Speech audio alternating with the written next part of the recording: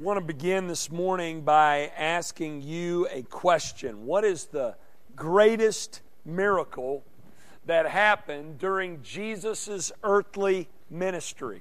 Think about that for just a moment. Do you think it was when He walked on water? It's pretty incredible, isn't it? What about when He raised someone from death? Again, miraculous and incredible, right? How about the feeding of the 5,000, or even His resurrection from the dead?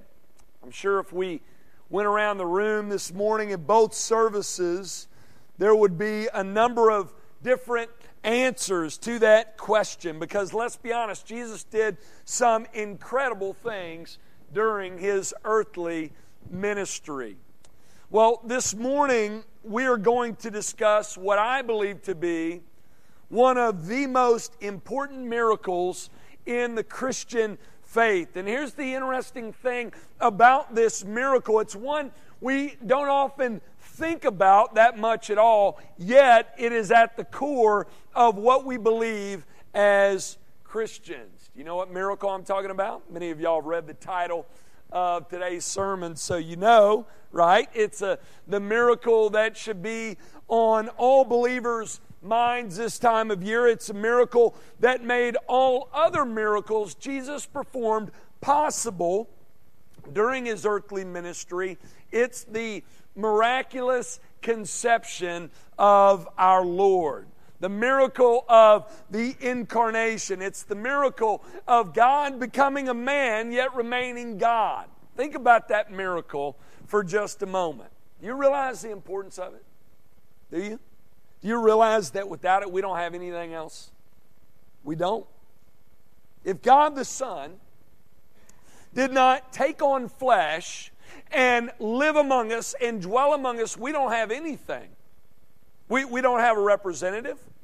We don't have a substitute. We don't have a mediator. We don't have a redeemer. We don't have a gospel. Therefore, we don't have a hope in the world if God the Son did not become one of us. Former president of Dallas Theological Seminary, Dr. John Wolford, once said this. Look at this quote on the screen. He says this: the incarnation of the Lord Jesus Christ is the central fact of Christianity. Upon it, the whole superstructure of Christian theology depends. The whole of Christianity rests on the fact that God the Son took on flesh. Matthew understood the importance of this miracle, which is why he leads with this truth in his gospel. If you have your Bibles, turn to Matthew chapter 1. We were here last week, Matthew 1. This morning we are continuing with our Christmas sermon series entitled Our Amazing Messiah. And this morning we're going to be talking about the amazing story of Jesus' incarnation.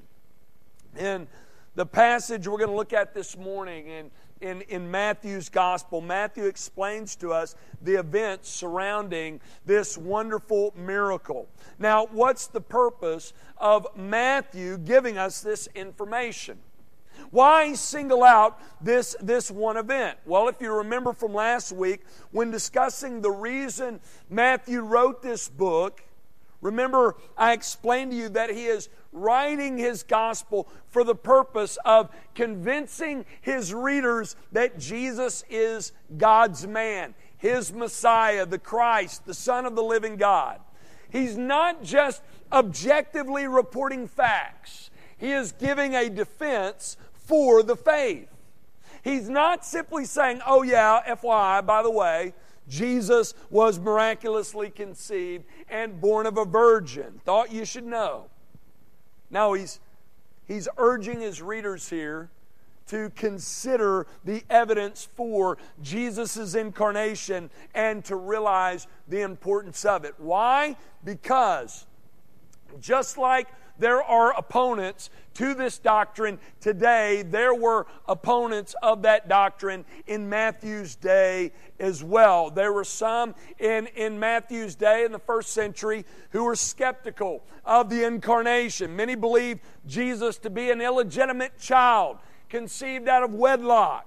So some questioned the moral reputation of Mary and probably believed that this was a scandal that was covered up by Joseph. Many also believed this story was fabricated. It was put on by Jesus' followers. In Matthew's day and in every generation since, there have been fierce opponents of this doctrine. So Matthew writes what he does here to defend this teaching, and he writes to convince his readers that Jesus came from above. He was miraculously conceived by the Spirit of God and was born of a virgin. And he does this in this text we're going to look at this morning in two ways. There are two ways Matthew defends his teaching and convinces his readers of the truth of this doctrine. Number one, he gives evidence for the Incarnation, and then he explains the importance of it.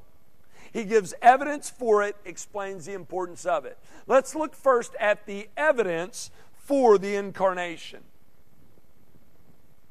In verses 18 through 19, Matthew gives us some convincing evidence for the miraculous conception and the virgin birth. First, he calls for his readers to consider Joseph and Mary's circumstances. That's the bullet point under that point there. Joseph and Mary's circumstances. In verse 18, Matthew says this: "Now the birth of Jesus Christ took place in this way. When his mother Mary had been betrothed to Joseph, before they came together, she was found to be with child from the Holy Spirit." We're told in verse 18 that Mary conceived while she was betrothed to Joseph. Now, to understand the significance of the timing here and why this gives strong evidence for the Incarnation, we must understand what it meant in that day to be betrothed. We don't use that word today, do we? But when it's used here, it refers to being engaged, which to us is a lot different than being married, right? Today, there's not all that much that is binding about an engagement unless you bought some expensive rings, right? Therefore, it's not all that uncommon today to hear about broken engagements. But in the first century, in Israel, being betrothed was much more final, much more committal, much more permanent, much more significant than an engagement is today. To say that Mary was betrothed to Joseph in that day meant that though she was not yet living under his roof, she had pledged and he had pledged to be married in front of other witnesses. So legally, they were considered to be husband and wife. Now, though that's the case, though they were all in and fully committed, those in the Jewish community viewed it as inappropriate for a couple to come together during this period and live together and have sexual relations at this time during this period of time. So, though they were legally considered husband and wife, they were not yet together. Mary and Joseph were not. Like good Jews, they were abiding by the customs and the laws of the day, and they were not yet living under the same roof, and they had not yet consummated the marriage. It was at this time in the relationship when Mary conceived. Now, the timing on that is impeccable. It really is. You have a couple who are viewed by everyone as being husband and wife, yet everyone also knew they were in that period where they had not yet had sexual relations, and it was at this time that Mary gets pregnant. Now, how does that happen? Sure, Joseph wanted to know. Well, Matthew tells us. He lets us know in verse 18 that this child is a unique child, a special child. This child does not have an earthly biological father. This child is from the Holy Spirit. And again, on top of making that claim, Matthew gives the evidence for this by informing us that this baby was conceived before Mary and Joseph came together as husband and wife. Came about while they were betrothed. Now, upon hearing that, some will say, yeah, but who's to say they kept their nose clean? I know technically they were not supposed to be together, but who's to say that they were not together? Who's to say they didn't find themselves alone at a certain time and mess up? Or who's to say that there was an infidelity? Who's to say that Mary was faithful? Joseph certainly questioned that. We're going to see that in just a moment. So some will argue they might not have lived under the same roof, but there's other ways of getting pregnant by Joseph or someone else. So who's to say that didn't happen? Well, that moves us into our second piece of evidence, given here by Matthew and also in Luke's gospel as well, and that is Joseph and Mary's character.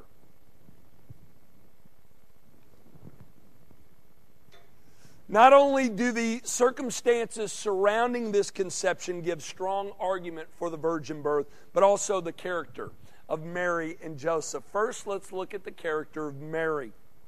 Now, though we learn more about her in Luke's gospel, Matthew also shows that Mary is a woman of moral purity. He mentions it in verse 18, that she refrained from being with her husband while being betrothed to him. And in verse 23, he explains that she is the fulfillment of the messianic prophecy found in Isaiah 7 that says, "Behold, the virgin shall conceive and bear a son, and they shall call his name Emmanuel." You got to be a virgin to fulfill that prophecy, right? So Matthew hints a few times at the moral purity of Mary and also her obedience too, right? To keep with the laws in that day. Also in Luke's gospel, Luke not only informs his readers of Mary's moral purity, but also her great faith. He tells us that when Mary received the news that she was with child and that the child was the Messiah, Luke says that Mary believed the word of the Lord and placed her trust in it. Mary was a woman of great faith. Now, was she perfect? No. She needed Jesus' saving work, same as the rest of us. But she believed in God's word. She walked by faith. And then after that, Luke records for us a wonderful song of praise that Mary sings. We looked at that song last Christmas, and I believe it's in your scripture reading this week. She was a godly woman. What about Joseph?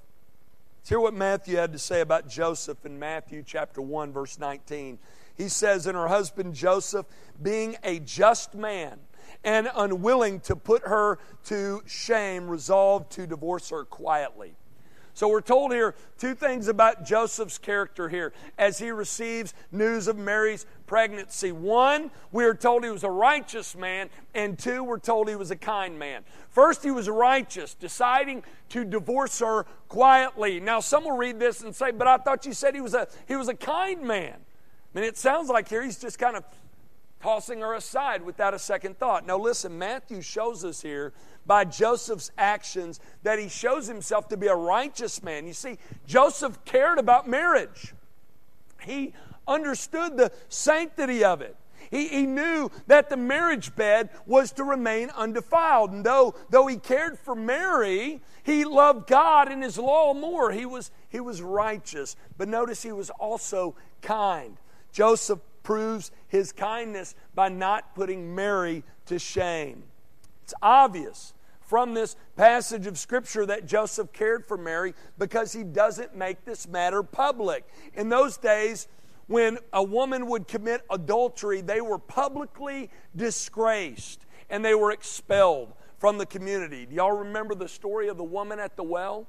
Y'all remember that story? There's a reason why she's at the well at midday by herself. It's because she was an adulterous woman who had been publicly disgraced and shunned for her indiscretion. So that happened to women in that day. Yet Joseph, being a kind man, wanted to spare Mary that humiliation. So he makes plans to take care of matters privately. He cared about God's law, yet he did not want to bring the weight of the law down on Mary. He was gracious and kind. Now, I believe we learn quite a few things from both Mary and Joseph's character and their actions in this story for ourselves, right? For example, parents, we see what kind of parents we ought to be, right?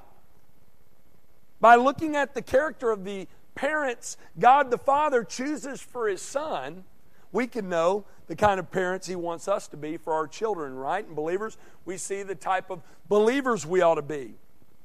Trusting, faithful, worshipful, just, gracious, and kind. But again, I also believe Matthew's main point for writing here is he's giving further evidence for the Incarnation. You see, not only was Christ conceived during Mary and Joseph's betrothal period, before the two were living together, before the marriage was consummated, but we can also trust in the fact, because of the great moral character of these two individuals, that the marriage bed, before they came together, it remained undefiled.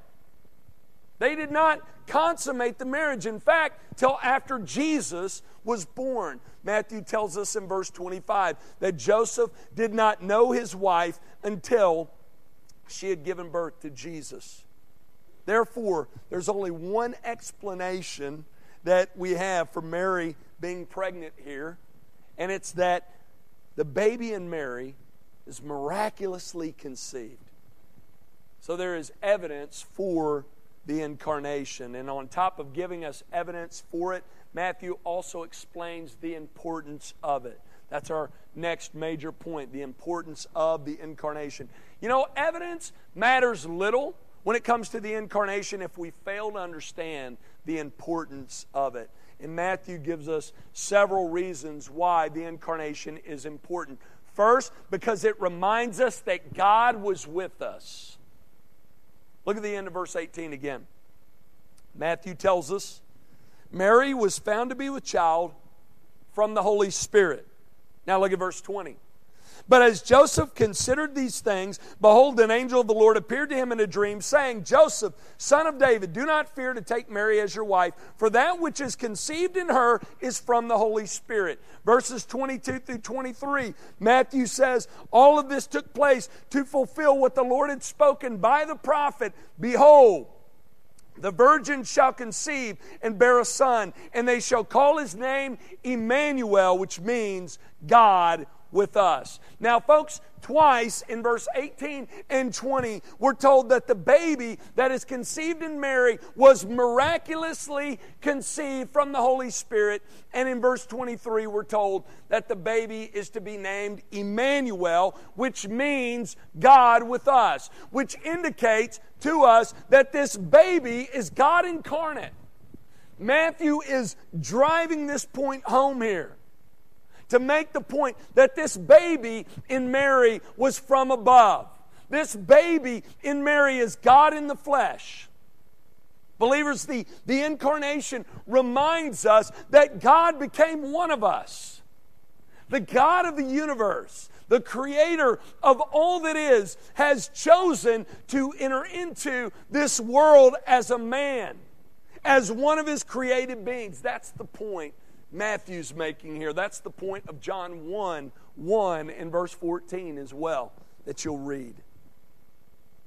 He's saying the reason it's important to focus on this miraculous conception, the reason this Incarnation is important is because it reminds us that God the Son left the riches of heaven, took on flesh, dwelt among us. It reminds us that there was a time when God stepped out of eternity and into history, into the world. He created and became one of us.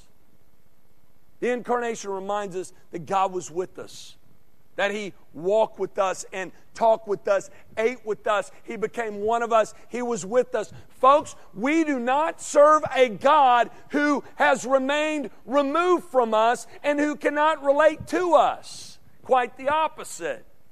We serve a God who became one of us and lived among us. He has come down to identify with us so that we could identify with Him. God the Son has condescended down to us so that we, through Him, could ascend to God the Father and have access to His throne of grace by the person and work of the Lord Jesus Christ. That's the gospel. That's why we sing this Christmas season. That's why we rejoice, is because of this great work that God has done for us. God has come down to us. He felt what we felt, experienced what we experienced. He underwent the limitations and the frustrations of daily life just like us, for us. Therefore, He can relate to us and sympathize with us, and He can be our perfect representative. So the Incarnation is important because it reminds us that God was with us. Second, it's important to focus on the Incarnation because this doctrine explains to us how salvation is possible. Look at verse 21. She, Mary, will bear a son. You shall call His name Jesus, for He will save His people from their sins. So this son of Joseph and Mary, we're told here, God the Son, Jesus, will save His people from their sins. Now, how does He do that? How does Jesus save people from their sins? Well, number one, notice He does it by providing the ultimate sacrifice, and that is Himself, right? Jesus saves people from sin by providing the ultimate sacrifice. Because Jesus is fully God and fully man, He is able to fully and completely save us. That is the reason He is our ultimate and perfect sacrifice. You see, in the Old Testament, they were always offering up these sacrifices. Many, many sacrifices. Sacrifice upon sacrifice. Why so many? Because none of those sacrifices, none of those animals could ultimately save anyone. They could not ultimately atone for sin. They simply were offered in faith, looking forward to the Messiah to come. I've heard somebody use the illustration of a credit card. Every time they were offered, it was like swiping a credit card. When Jesus came, He paid it all, though, right? That's how it works. But we're told in Hebrews that none of those sacrifices, none of those animals could ultimately save anyone. They simply pointed to the Messiah to come. The blood of bulls and goats cannot take away our sin. No animal, no creature can save us. The only one who can save us is the God-man. Only the God-man can do it. We often miss this when sharing our faith. We often share about how God has provided a solution for our problem, that He gave us a gift we do not deserve, but we fail to recognize, we fail to mention the fact that He was the solution. He was the gift. Because Jesus is fully God and fully man, when He goes to the cross and He lays down His life there, He provided the Father with the ultimate and perfect sacrifice. As a result of that act, there are no more need for lambs, bulls, goats, or rams, because Jesus is the ultimate sacrifice. He is completely God, completely man. When He goes to the cross, He pays for our sins completely. As a man, He pays for our sins. Men and women, right? As God, He pays for our sins in an infinite measure because He's infinite. No goat, no ram, no bull, no lamb, no finite creature under heaven can do that for us, but Jesus can because He's the God-man. It's the way it works. It's one way Jesus saves. Another is by being a righteous representative. Listen to Romans 5:19. I believe you have these verses in your study guide.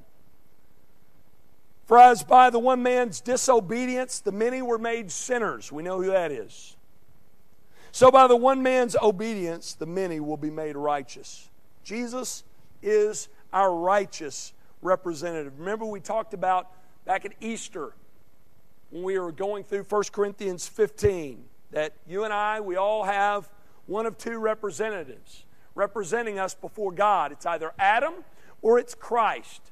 If Adam is our representative, which he is by birth, he is representing us in terms of his disobedience, and his disobedience brings about for us sin and death and judgment.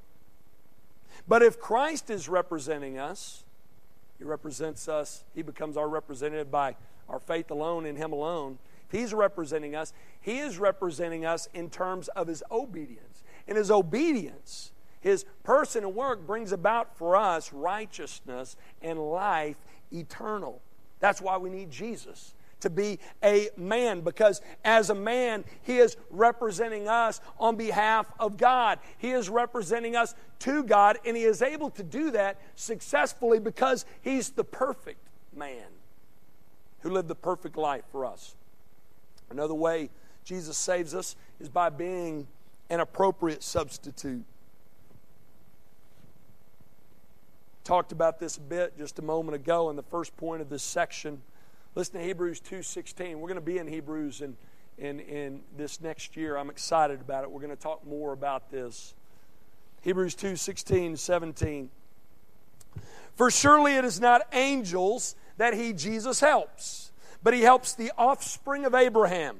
Therefore, He had to be made like His brothers in every respect, so that He might become a merciful and faithful high priest in the service of God to make propitiation for the sins of the people. Listen, Jesus did not become an angel. It's very, very important that we remember that. He didn't become an angel. You know why? He didn't come to redeem angels. It's that simple. He became a man because He came to redeem people like you and me. That's why He became one Himself in every way. In every way. That's why the incarnation is important. It's important for us to affirm that Christ became a man because we, men and women, are who Christ came to redeem. And because He was completely human, like we said just a moment ago, fully man, He was able to fully and completely be our substitute. When He went to the cross and died, He died for you and for me, and He was able to be our substitute because He was fully human, just like us. If Jesus is not fully man, if this incarnation, this doctrine of the incarnation is not true, He can't do any of that.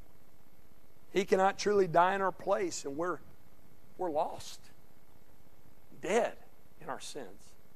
Incarnation is very, very important. He had to become one of us in order that He might become the true substitute for us. And fourth and finally, Jesus saves by being a perfect mediator. Perfect mediator. Y'all know this, many of y'all know this verse of Scripture, 1 Timothy 2:5.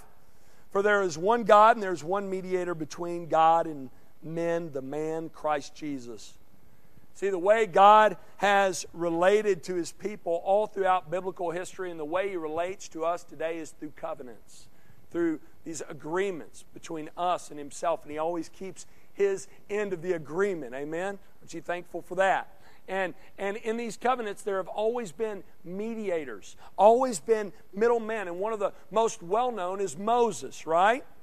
Moses stood before God on behalf of his people. He stood before God's people on behalf of God. He stood before Pharaoh for God and on behalf of his people. He was a great mediator. But he pales in comparison to Jesus.